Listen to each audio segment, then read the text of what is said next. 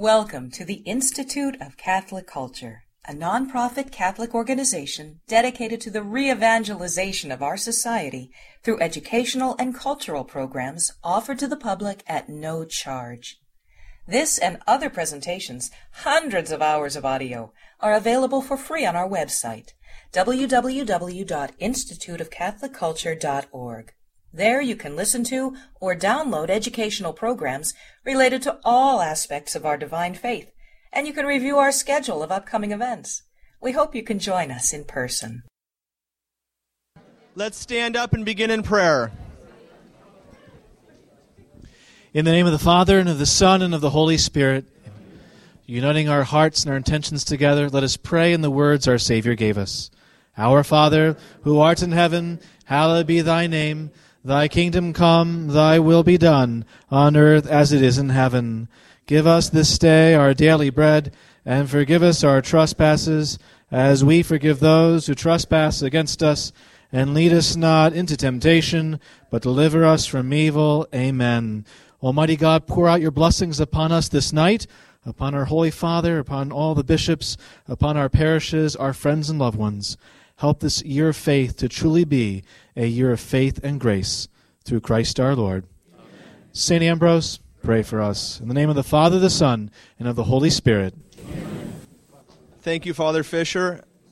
I want to begin by thanking Father Fisher and all the members of the community here at St. Ambrose for opening the door to the Institute of Catholic Culture so that we can come here and offer these educational programs. For those that are here with us for the first time, I'm Deacon Sabatino. I'm the founding director of the Institute of Catholic Culture. We have a mission of going to parishes just like St. Ambrose and offering adult education programs at no charge to the parish and no charge to attendees. And not just any adult education programs, the best adult education programs with the best speakers as we have tonight. Tonight, we open, as you know, the door of faith as the Holy Father opens that door and invites us to walk through that door of faith with Him for this special year. And for this special year, He has given some very clear instructions about what He would like to see going on in our parishes, in our church. You only need to open up the documents to be able to read them. You can find them right on the Institute's website in our Learning Center. He has said that this year marks the 50th anniversary of the Second Vatican Council. And the Second Vatican Council, sadly, unfortunately, many times is misinterpreted. And a hermeneutic of discontinuity is brought to the interpretation of the text, trying to say that it is a breaking from tradition, and nothing could be further from the truth. He has asked the church then to reflect upon the teachings of the Second Vatican Council within the light of the tradition of the church, so that we can understand in the teachings and insights of the fathers of the council to give them their proper interpretation. He's asked us to do that, and so we're going to do it at the Institute of Catholic Culture. We have 3 programs planned, and I want you to open your brochures that you have there in front of you. So there's a lot of text there. I want you to open it all the way up and find our curriculum for the coming year. The lighter tan boxes that you see is our standard curriculum. The ancient and biblical world, right at the top, you'll see that. That's the subject area in which we will be applying that subject area to a specific topic. Dr. O'Donnell will be concluding our first quarter this year with Tidings of Great Joy, revealing God's plan for the incarnation. What does that mean? He's going to be coming to speak with us about the Greeks, about the Romans, and how God was preparing the whole world for the moment of the incarnation. We're going to walk through this entire ancient world from now till December 15th. We got a lot of talks planned. But as I said, the Holy Father has asked us to reflect upon the teachings of the council. And so you'll see on a number of your disciplines there, a starred year of faith. Under philosophy, if you come over, you'll see Fides et Ratio. We have a number of talks on faith itself. We just found out that most likely the Holy Father will release his next encyclical letter on faith in January. We'll be studying what is faith and what is its role in a rational world. But if you come down here also to Sacred Scripture, and the first slot there under Old Testament, you see an introduction to Sacred Scripture, you see Dei Verbum. I'm going to be presenting a program on the document at the Second Vatican Council on the Word of God. You come over 2 more under Acts and Epistles, you'll see faith alone. Again, a proper understanding of faith in the epistle to the Romans. And I'm going to come all the way down then to catechetics, second from the bottom, and you'll see Credo in Unum Deum, a study of the Creed of Catholicism. We open that series tonight. That is a series which is going to last not only in this first quarter, but throughout the entire year. Father Scalia, who is with us here tonight to introduce the Creed to us, has agreed to give us an in-depth study, a 13-part series stretching from today to next October on the Nicene Creed. You'll see also Lumen Gentium, the next one over on Church and the Sacraments, Lumen Gentium, the light of the world, the nature of the church. We will be studying the Council's teaching on the nature of the church. And I'm going to come all the way over to the right under moral life, under catechetics, Dignitatis Humanae, and the dignity of man, religious liberty, and freedom of conscience. We are going to be studying the councils of the church within the context of tradition. Okay, number 2, he has asked us also, for the 20th anniversary of the publishing of the Catechism of the Catholic Church, to reflect again upon this wonderful text. How many have read through the entire Catechism of the Catholic Church? Okay. Leave your hands up. You are a select few, and I think most of you are converts. Okay? It's about time that we stop reading the New York Times and we start reading the teachings of the church. If we want to love Jesus more, if we want to love our church more, we have to come to know the faith. And so we're going to be studying the faith, and we're going to be studying the catechism, and that's why Father is going to be coming and giving this in-depth series on the Creed, which I think we're going to be able to give out to those that are seeking the truths of our faith, to say, here is where you're going to learn the truth about the teachings of the Catholic Church. And finally, the Holy Father has asked us that once we know the faith, we better start standing up in the public square to proclaim it, so that Catholics become an army again. Okay, an army that is going out into our society, into the job place, and into the grocery stores, and onto the airplanes and so forth, and preaching Christ to everyone we meet.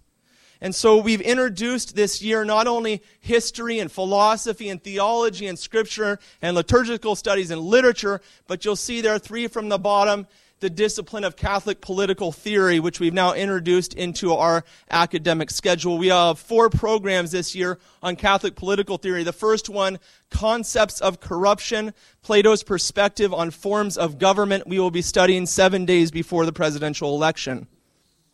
As I said, you can not only know the faith, you have to live it. And I didn't say it, that's the Holy Father saying that.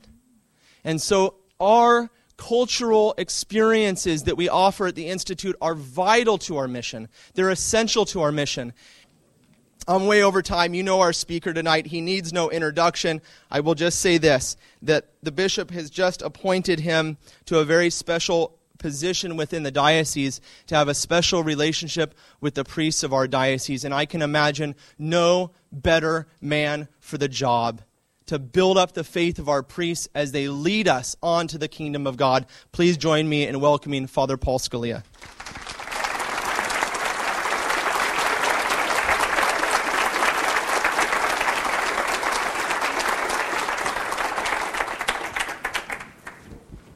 Sabatino would have made a great missionary of charity because of this. Whenever they ask a priest to come and do something, they only tell about part of it, okay? And once he bites, then they set the hook and they reel him in for more. So I thought I was given 12 talks. I'm giving 13, okay? So, okay. What's one more? So today begins with the Holy Father, as called the Year of Faith. And kind of like Lent, which is more than 40 days, the Year of Faith is more than a year. What is the purpose of this year? Why has our Holy Father established this, set this year aside? As Sabatino pointed out, it coincides with the beginning of the Second Vatican Council and the promulgation of the Catechism of the Catholic Church. Holy Father calls it in the document Porta Fidei, the door of faith, establishing the year of faith. He calls it a summons to an authentic and renewed conversion to the Lord. And so right there, it's a call to interior conversion, not just sort of thinking about things, but to conversion. He goes on, reflection on faith will have to be intensified. To rediscover the content of the faith that is professed, celebrated, lived, and prayed, and to reflect on the act of faith is a task that every believer must make his own, especially in the course of this year. That's paragraph 9, by the way. Let me just point out two aspects of that sentence that sort of frame my talk for this evening. To rediscover the content of the faith. The content of the faith that is professed, celebrated, lived, and prayed, and to reflect on the act of faith. So these two aspects of faith, these two dimensions. There's the content of faith that we are to rediscover, and the act of faith that we are to reflect upon. These two dimensions of faith really are at the heart of the year of faith. He goes on, I would like to sketch a path intended to help us understand more profoundly not only the content of the faith, but also the act by which we choose to entrust ourselves fully to God in complete freedom. There it is again. Not only the content of faith, but the act by which we choose to entrust ourselves. And so the first thing of the year of faith is a movement ad intra, as we say, to the interior life, to reflect on the content of faith and the act of faith by which we entrust ourselves to God. From that will flow a bearing witness to the faith, which the Pope's document also talks about. But before we rush into that, we need to first interiorize more deeply, more profoundly, both the content and the act of faith. And so with this lecture and subsequent ones, whether they be 12 or 13, I hope to accomplish both, to bring about a greater understanding of the content of faith and the act of faith. I intend to confirm what you already believe, and please God, deepen your understanding of it, so that by understanding it more, you can give yourself to it more. And also so that in grasping it more profoundly, you can bear witness to it as well. And the instrument for this will be the Catechism of the Catholic Church, because the Holy Father said so, and because it is, of course, the most apt instrument. He writes, the year of faith will have to see a concerted effort to rediscover and study the fundamental content of the faith that receives its systematic and organic synthesis. Make note of that word, organic. And if I don't come back to it, remind me. Organic synthesis in the Catechism of the Catholic Church. In this year, then, the Catechism of the Catholic Church will serve as a tool providing real support for the faith, especially for those concerned with the formation of Christians, so crucial in our cultural context.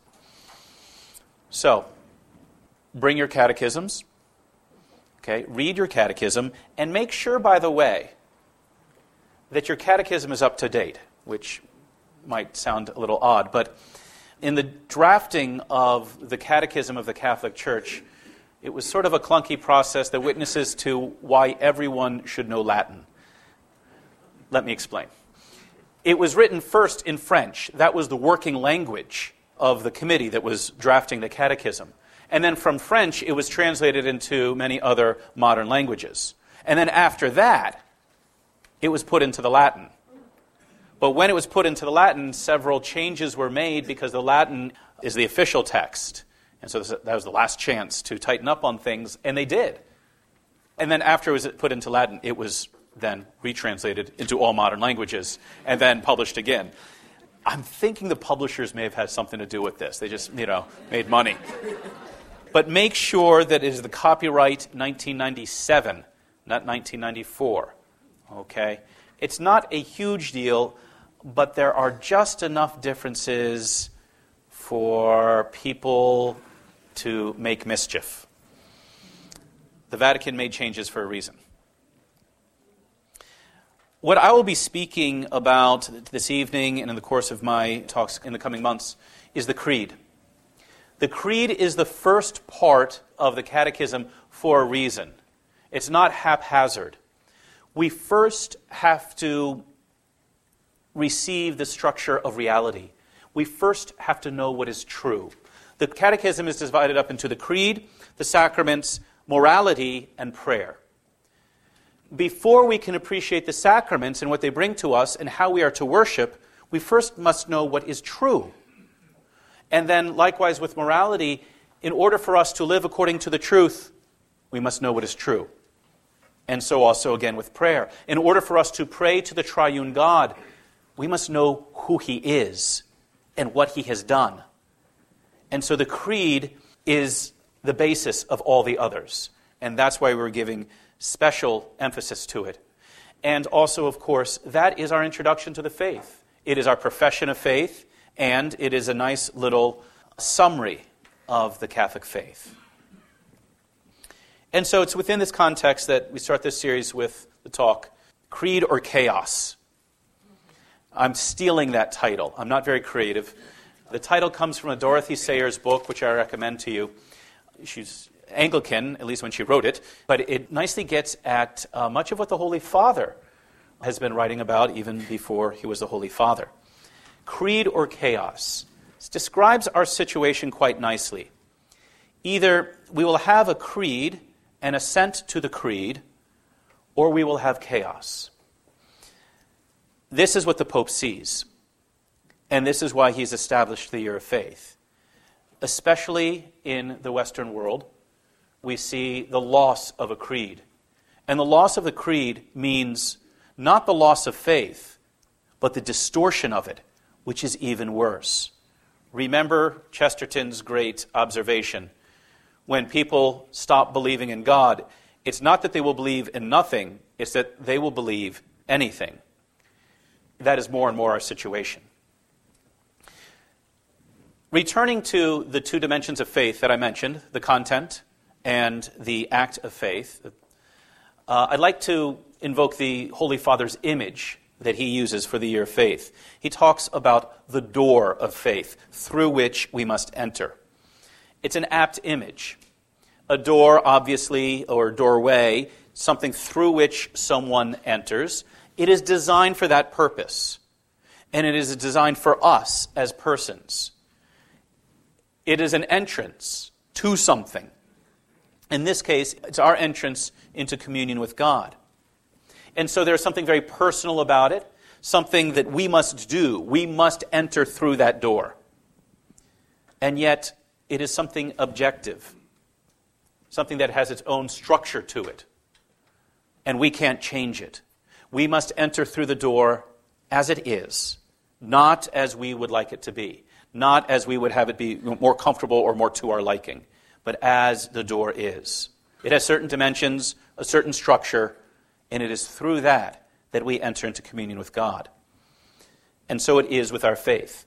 It is the way by which we enter into communion with God, but there's a certain structure, objective truth about it, and we cannot change that in order to fit our own wants. And so, this is all to speak of the faith as both subjective and objective. Subjective meaning there is something about the faith that requires something of me as the subject. I am the one making the act of faith. One of the great changes in the translation of the Mass, of course, was in the Creed. Instead of saying we believe, now we say I believe, which is more faithful to the Latin, and also just more faithful to what the act of faith is. I don't know what you believe. I hope you believe the right thing.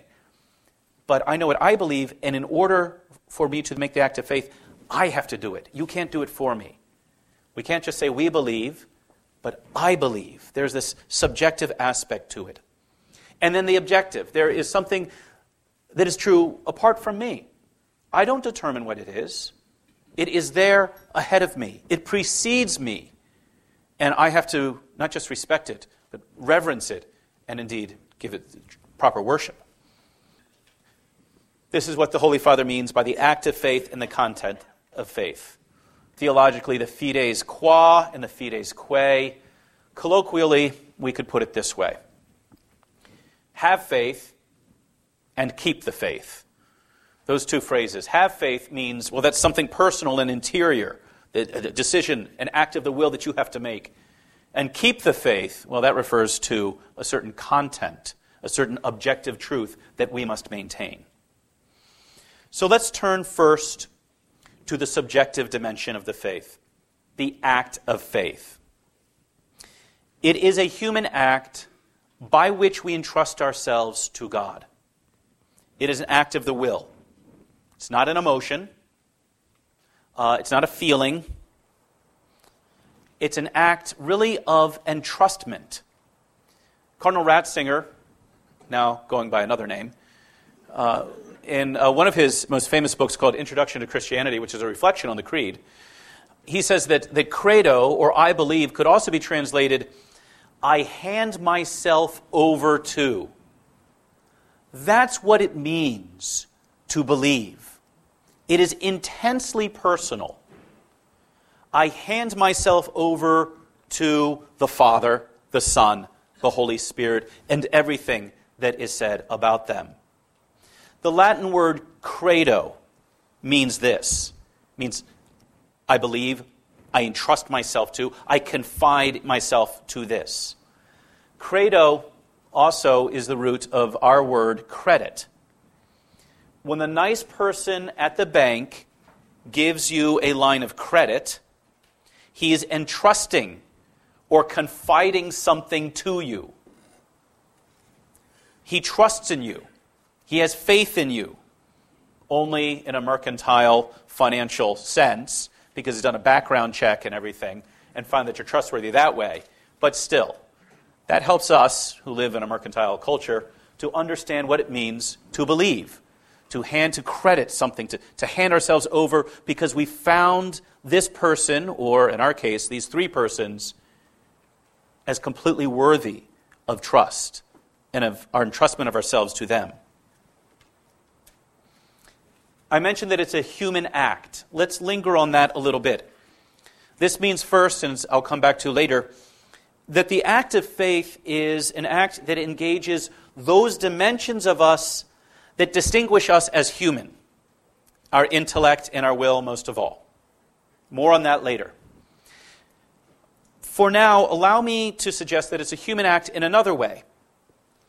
In this way, we are designed to have faith.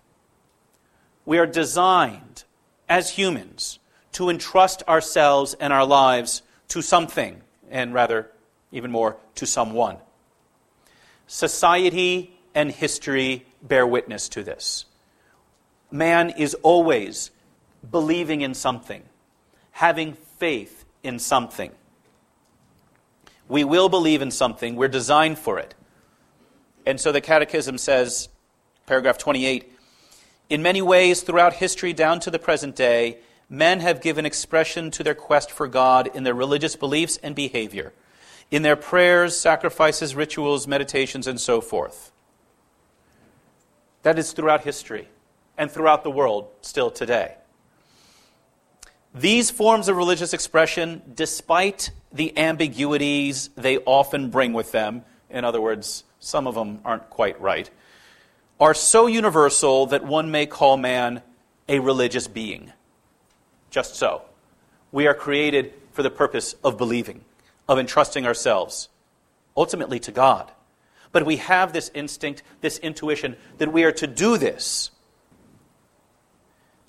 We also know that we can do this in a very bad way.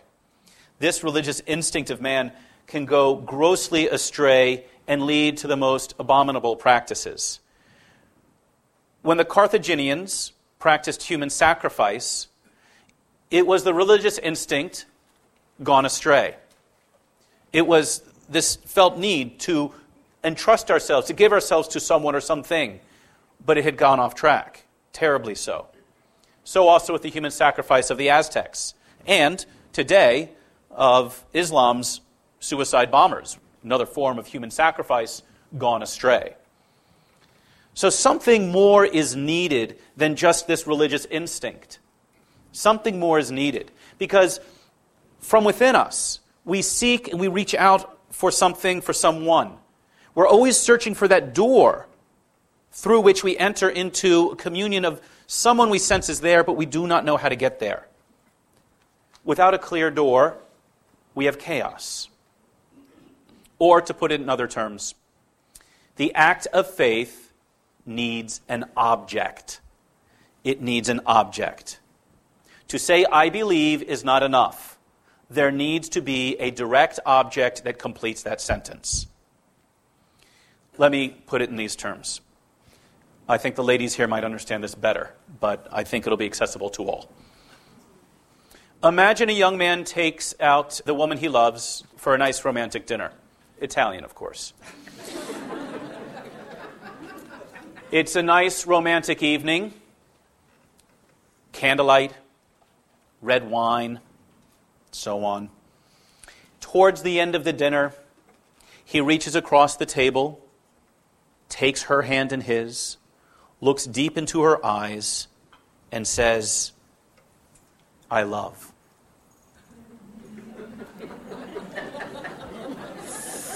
Okay. She wants that sentence completed, okay? There needs to be a direct object there, okay? I love what? I love this tiramisu. It's great. Or I love the waitress. So we see the direct object determines the act of faith. What we believe in determines how we believe. It is not enough to say, I believe, any more than it's enough to say, I love. Depending on how I complete the sentence, I love, well, it can be different forms of love. I love my mother. I love pasta. I love God, but I love them all differently. So also, when we say, I believe, what is it? What is the content of faith that helps to shape the act of faith?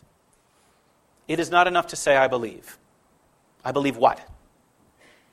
I believe I can fly. I believe children are the future. And other songs that have, I believe something or other. Without the object, the content, without that made clear, the act of faith becomes an errant missile. It is launched, and we don't know where it's going to land. And it lands on some very, very silly things. Many horrendous crimes have been done because that errant missile has landed in the wrong place. So how do we avoid this chaos? How do we avoid the mistake of launching the act of faith, but in no clear direction? Now we come, of course, to the second dimension, the objective dimension, the content of faith, what we believe. It is the creed that keeps us from chaos. It is the creed that keeps us from chaos. This might be counterintuitive to many, because I would say most people in our society object to creeds. No one's going to tell me what to believe. People object to creeds because, as they will argue, the creeds, religious teaching, these are the things that lead to violence and division and war. So people want to get around these things, to just focus on getting along, doing good, and being spiritual. The creeds, they will contend, get in the way of all of this. Let's set aside the creeds, set aside the dogma and the doctrine, and let's just focus on being spiritual, doing good, being good people. You've all heard it, I'm sure. I pray that you've never said it. I am spiritual, I'm just not religious. When I hear that, I think, and if God doesn't stop me, I say, well, the devil is spiritual. In fact, he's pure spirit. Something more is needed. Something more is needed than just being spiritual. The object of faith shapes the act of faith. And so in order for the act of faith to be in accord with reality, in order for it to be salvific, it needs to be fashioned by the creed. That needs to be the object, because that leads us, of course, to God. And so the creeds, and here, of course, I mean the creeds of the Catholic Church, and there are many of them. Most of us are familiar with the Apostles' Creed and the Nicene Creed. And when I hear people get them confused, I'm usually edified, because it means that they've got both of them rattling around in the mind somewhere. But there's the Athanasian Creed, and then other various creeds from the ancient church. There's the Credo of the People of God, one of the best, actually, by Paul VI, written for his year of faith back in 1967, as Pope Benedict makes note of. In Greek, the creed is called the symbol of faith. The word symbol comes from the Greek words symbalein, which means to throw together, to bring together, or to unite. And the Catechism talks about this. It says, the Greek word symbolon meant half of a broken object. For example, a seal, presented as a token of recognition. The broken parts were placed together to verify the bearer's identity. The symbol of faith, then, is a sign of recognition and communion between believers. Symbolon also means a gathering, collection, or summary. A symbol of faith, or creed, is a summary of the principal truths of the faith, and therefore serves as the first and fundamental point of reference for catechesis. So the creed, the symbolon, brings together what we believe into one statement. Symbalein in Greek. And it sort of counters diabalein, which is where we get the word diabolical. The evil one is throwing things apart. He is accusing people. He is setting people at odds. That's what diabalein means, is to throw something against. Really kind of to throw things apart by making accusations. He specializes in division. The creed, the symbalein, brings things together. God is always bringing about unity, but unity as an organic whole. So let's now turn to the specifics about the act of faith and the content of faith, following the path of the Catechism, as the Pope has asked. Paragraph 143 says, by faith, man completely submits his intellect and his will to God. With his whole being, man gives his assent to God, the revealer. And then later, paragraph 150, faith is first of all a personal adherence of man to God. At the same time and inseparably, it is a free assent to the whole truth that God has revealed. With his whole being, personal adherence. It's a submission of our intellect and will. It is an acceptance of what God has revealed because we find him, the revealer, to be trustworthy. And so it is a human act. Animals do not have faith. They are not capable of that. We make an act of the will to accept what God has revealed as true, to conform our minds to it. And when we do that, our faith becomes a form of knowing. And so faith is not contrary to human dignity. Actually, it depends on human dignity. It depends on what distinguishes us as human. Faith and understanding is another aspect that comes up in the Catechism. And this is very important for us in our culture, our society, to keep in mind, that faith and understanding ought to go together. They are not opposed to each other. Faith is not contrary to human reason. In fact, the Church has always spoken of what she calls motives of credibility. Our Lord's miracles, for example. He performs a miracle not just to wow people, as though it's just sort of an amazing party trick, but to show that he has the power to do something and therefore giving them confidence that they can trust his word. If he has the power to do this, then his word must be trustworthy. And also just by our natural reason, we can discern in creation and even within ourselves reasons to believe in God, what traditionally but mistakenly are called the 5 proofs for the existence of God. They're not proofs the way a scientist has proofs. They are motives of credibility. They are things that lead us up to that point where we can more peacefully and joyfully and generously make an act of faith. But faith also desires to know more. We believe and then we strive to understand. And so let me give a little exegesis here of Luke chapter 1 as regards faith and understanding. And I apologize to those of you who were ever in my RCIA class. I know at least one of you is here. The Archangel Gabriel appears to two people in Luke chapter 1, Zechariah and the Blessed Virgin Mary. And to each he brings extraordinary news. To Zechariah he says, your wife, who is older and has never been able to conceive, is going to conceive and bear a child in her old age. And to Mary, of course, he gives even more astounding news. You will become a mother while remaining a virgin. And, by the way, your child will be the Son of God. Zechariah's response is what? He says, how am I to know this? Well, how about if an archangel comes and stands right in front of you? Okay. Would that work?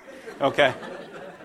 In other words, Zechariah's attitude is, prove it. Prove it. I won't believe it until you prove it to me. What is Mary's response? It's a little different. She says, how shall this be? In other words, it has the sense of, I accept what you're saying. I trust in this. I have faith. Now, I'd like to understand it a little more. How can this be? How shall this be? Zechariah was punished. It's a good rule of thumb as you go through life. If archangels appear to you, trust them, okay? Our Lady is rewarded for her question. So one of the stereotypes, of course, of people like, me, is that we don't want y'all to question anything, but just, pray, pay, and obey, as they say. Without neglecting those three things. Of course you ought to be asking questions, but asking questions as Mary did, not as Zechariah did. Asking questions because you first believe and you want to understand more.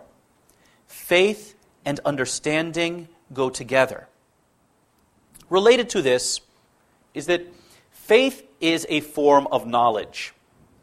Faith is a form of knowledge. And again, this is contrary to what the world thinks. Thinks that, faith is something that you have because you want to avoid questions. And figuring things out is too difficult for you. No, faith is a form of knowledge. And this is true for any discipline, no matter how lofty. The kindergartner has to trust, has to have a natural faith in his teacher in order to know about reading and writing and arithmetic. If the teacher says, this is the letter A, and the kindergartner says, how am I to know this? Prove it.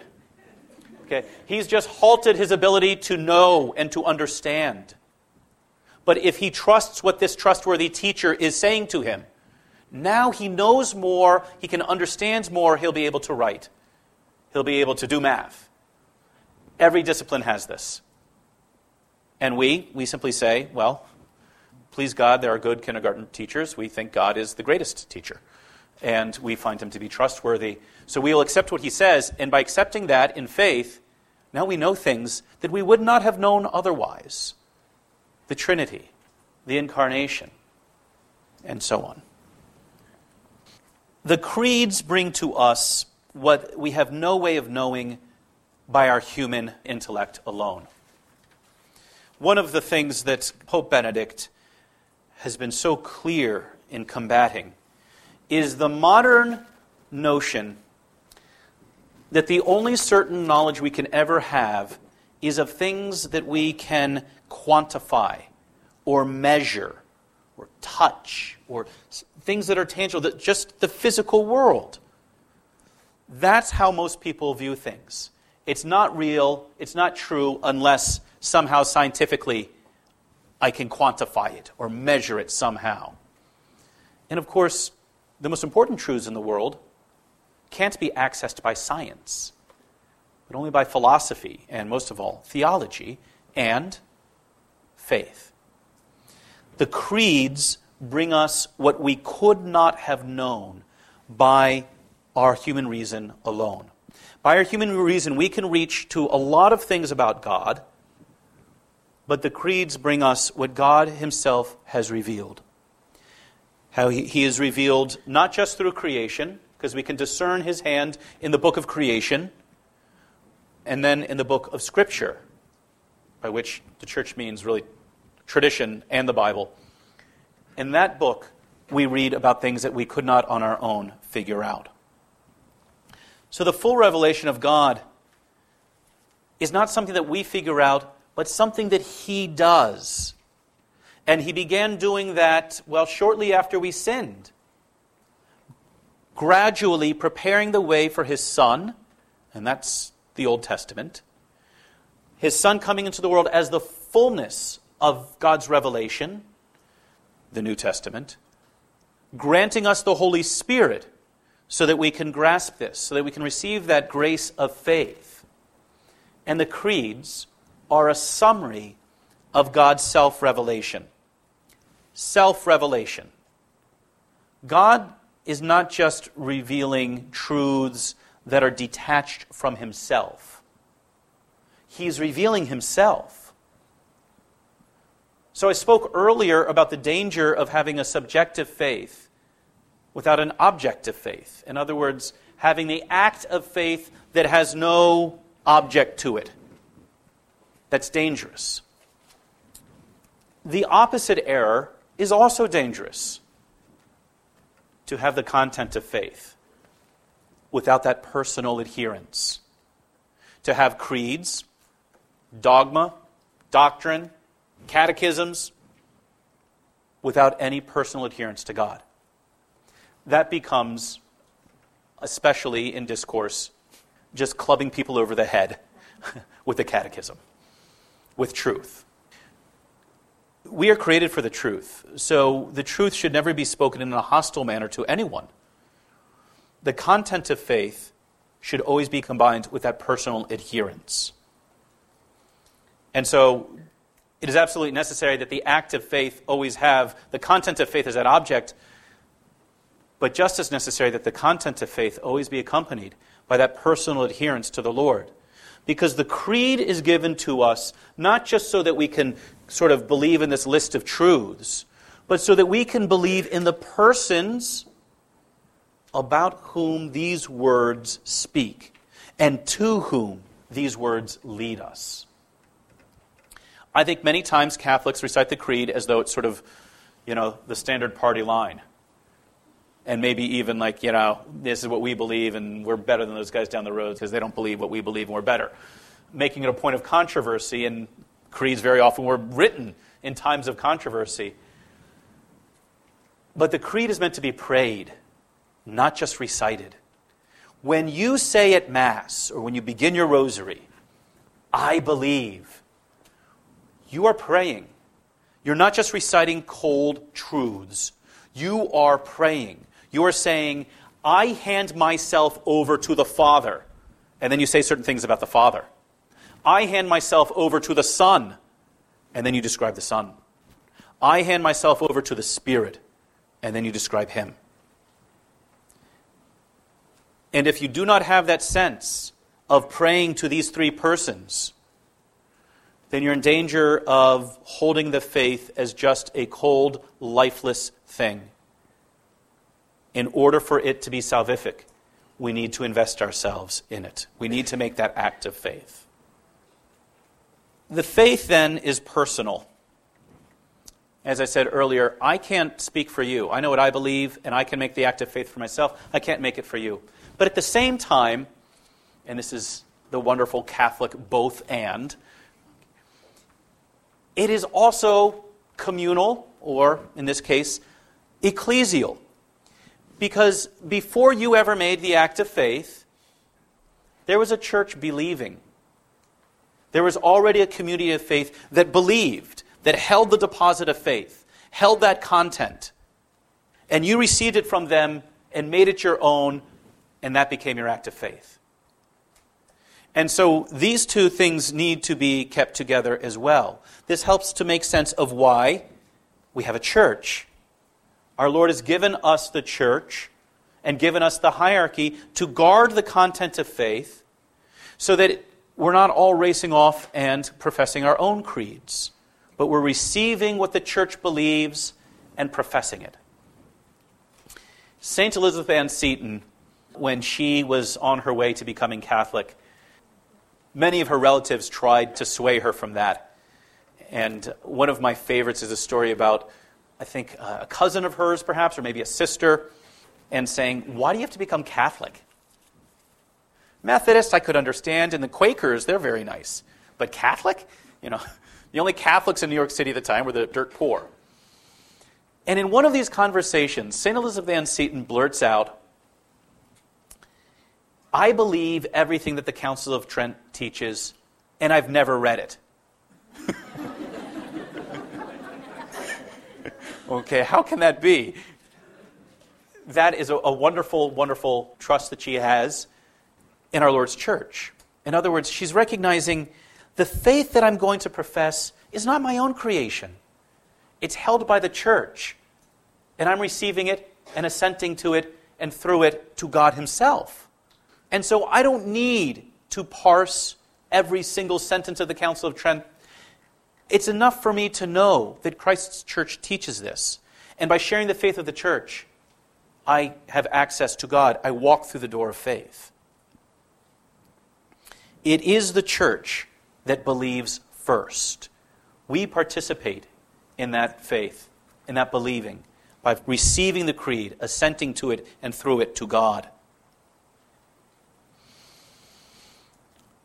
A couple of other observations before I conclude, and these are just little nuggets from the Catechism. Paragraph 89. There is an organic connection between our spiritual life and the dogmas. An organic connection between our spiritual life and the dogmas. So many people want to have a spiritual life, but don't want to be bothered by dogma or doctrine.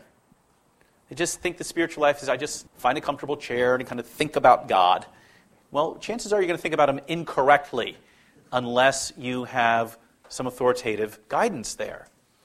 The dogmas are not a prohibition on the spiritual life. They're the means by which we deepen it. To meditate on the creed would be a good thing. The dogmas should shape our prayer. The Eucharist, the real presence of our Lord there, that is a dogma. And if I don't value that dogma, I'm not going to have any Eucharistic devotion at all. The Trinity is the highest dogma. It's about God himself, his inner life. And when I have that firmly in mind, then I can begin to appreciate what it means, more dogma, that the Trinity dwells in me and I dwell in the Trinity. And so let's not think that talking about the creeds is sort of just this ho-hum thing that has no bearing on the spiritual life. The great spiritual masters of the church were deeply rooted in dogma. The Catechism also talks about the supernatural sense of faith. I like to call this the Catholic gut, the gut instinct. The Catholic gut has another meaning too. Okay, there's plenty more food back there, by the way. The gut instinct for things. In many years of teaching the faith as a priest, what's occurred to me is that more important than knowing the doctrines in all of their minute details is to cultivate an instinct in accord with the church's teachings, an instinct for what is right. And it's fascinating how many people will ask a question, and it usually goes something like this. Somebody has said something to them, and they said, "But Father, I didn't think that was right because of this, that, and the other. Does that make any sense, Father?" And I'll say, well, yeah, not only does it make sense, but you're right on the money.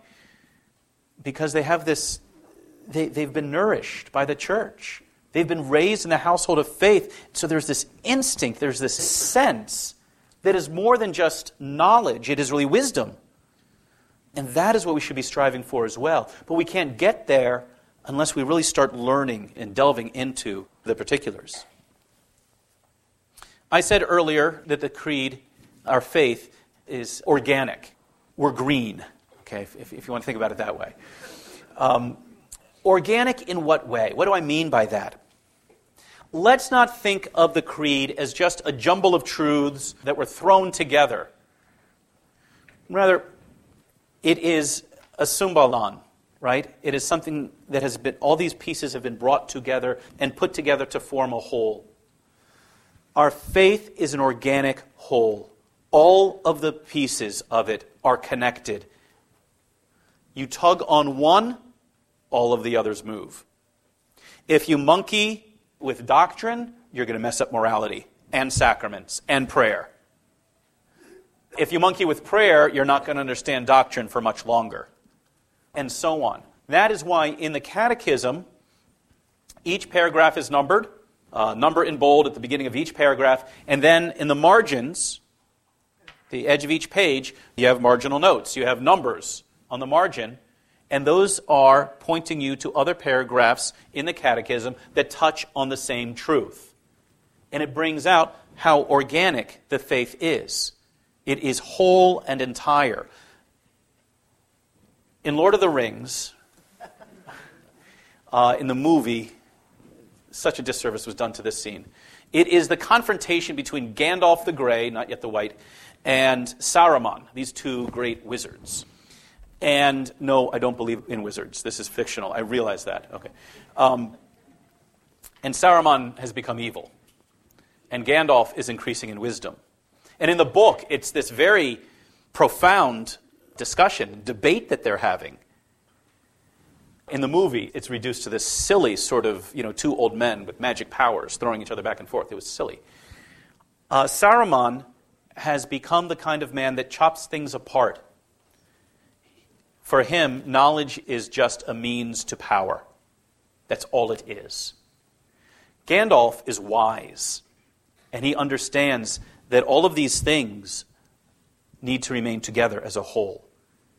And he says at one point, when you break a thing apart in order to understand what it is, you have left the path of wisdom. And so when we deal with the creed, we have to have that reverence for it, that all of these things are together because they all lead us to the one God who is whole and entire. The structure of the creeds should be clear. The Nicene and the Apostles' Creed, 3 parts, Father, Son, and Holy Spirit. In the Apostles' Creed, there are 12 articles of faith, traditionally held to believe 12 articles because of 12 apostles. Each one contributed one. The symbolon, all these pieces coming together. These 2 creeds will be our pattern for the coming year. Going through not every single article, necessarily one at a time, but addressing the truths that are held in each creed. Be drawing from the Catechism, not a word-for-word reading of it, because I trust that you can do that on your own. You don't need me to just read to you. But my reflections will be based on the Catechism's words, so that we can grow to understand the dogmas that are contained there, and by so doing, to have access to God Himself. And so let me close with that. A word about words and how they lead us to God. There's a whole school of thought that says that we can't speak about God, that human words are not capable of saying anything true about Him. The Church rejects this very strongly, and it has from her earliest days. Our human words can speak truth about God. Not the entirety, and we're always going to be trying to refine things more, hence a new translation of Mass. But the words do communicate a truth. By assenting to the creed, to the truths that are contained there, we have access to God Himself. So let us go to those words, to those creeds, not for their own sake, not just for the sake of the words, not even just for the sake of the dogmas, but for the sake of the persons to whom they lead us. Thank you.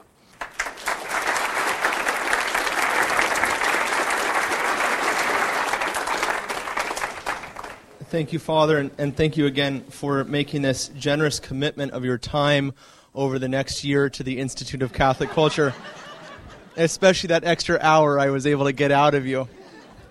I want to share with you one short quotation from the Catechism at the very end of the section on the Creed.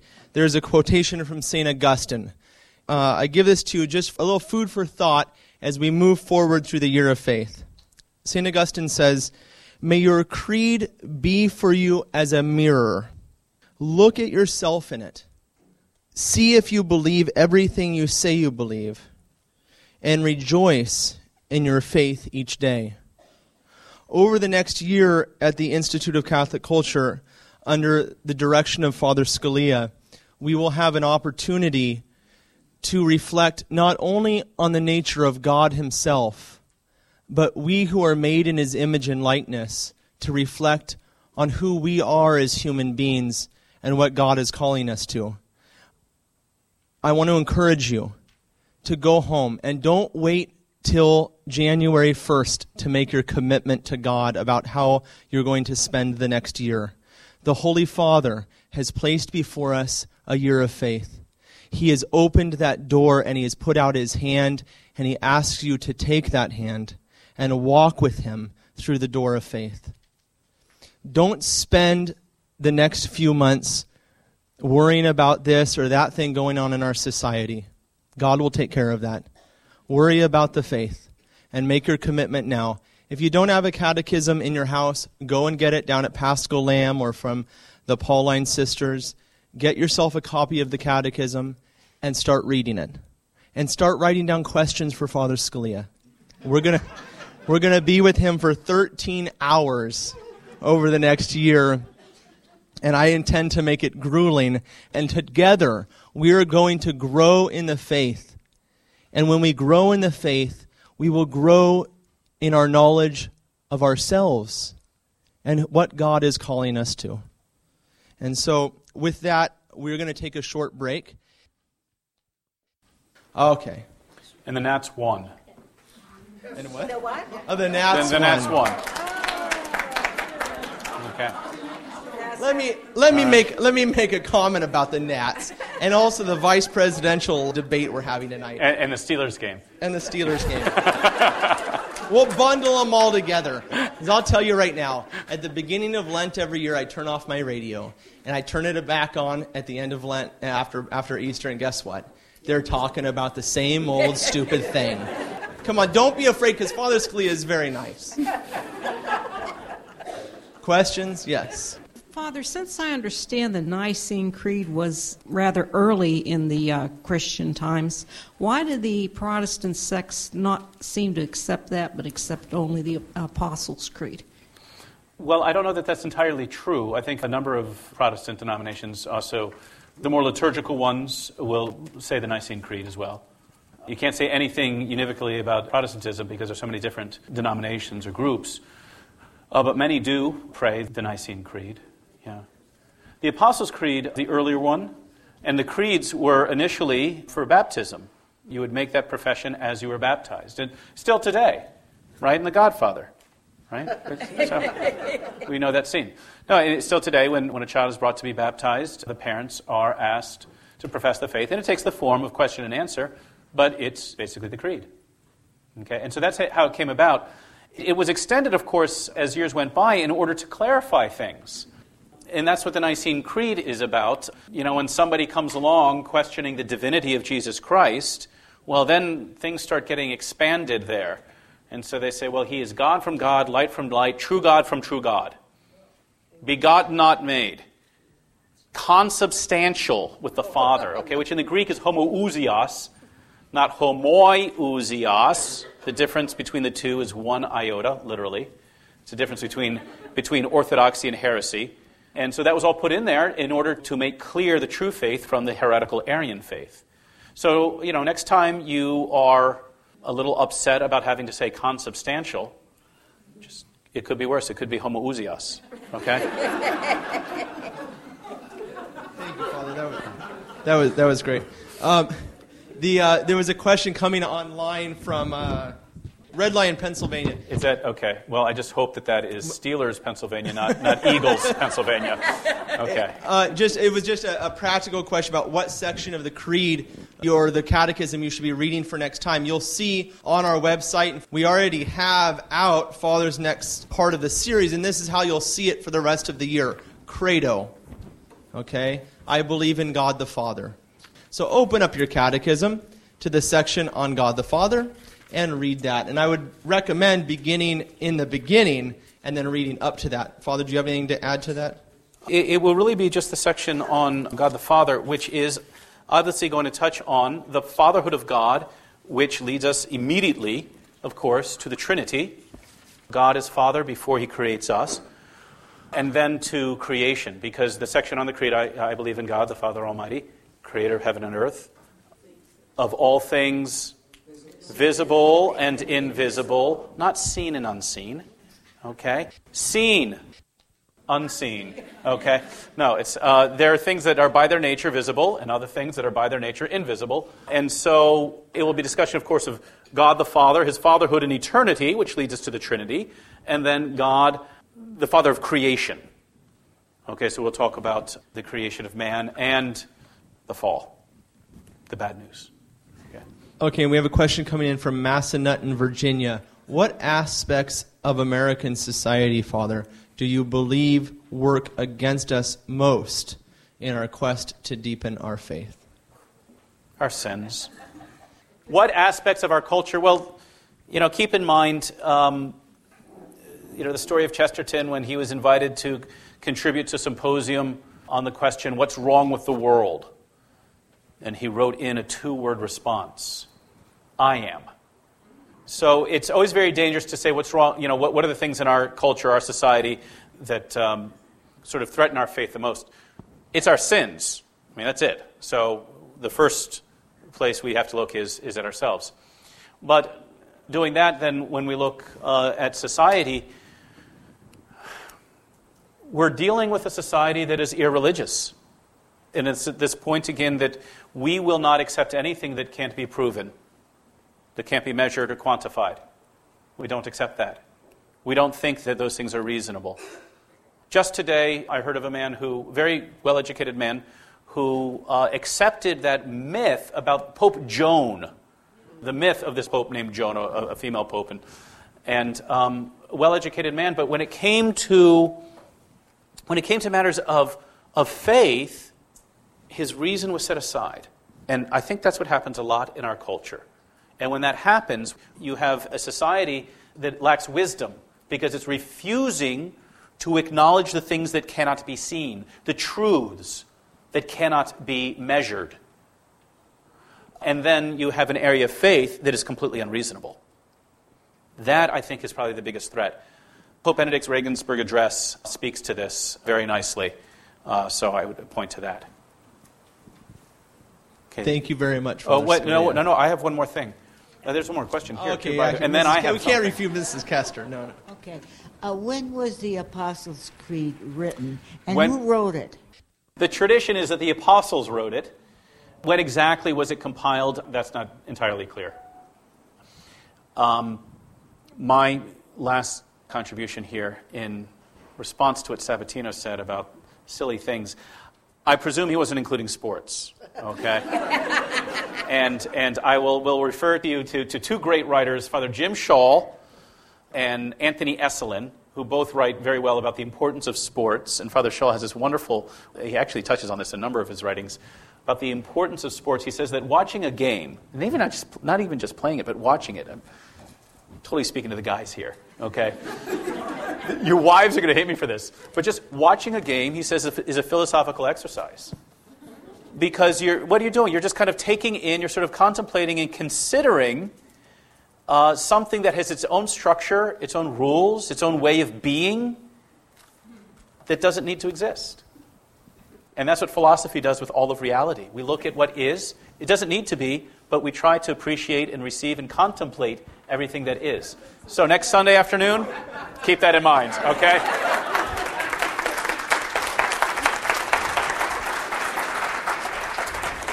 while I respect Father Scalia, next Sunday afternoon we will be studying the sacred scriptures. And so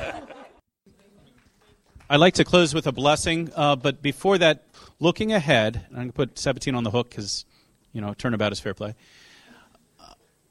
Maybe in the future we could conclude these by singing the creed. Okay? Now, there you go. We've got voices right here at the ready. Okay, good. That would be good something. It would be in Latin. Come on. We want God to understand it. So, okay. So, that is something to work towards. Okay. Please stand for the final blessing. The Lord be with you.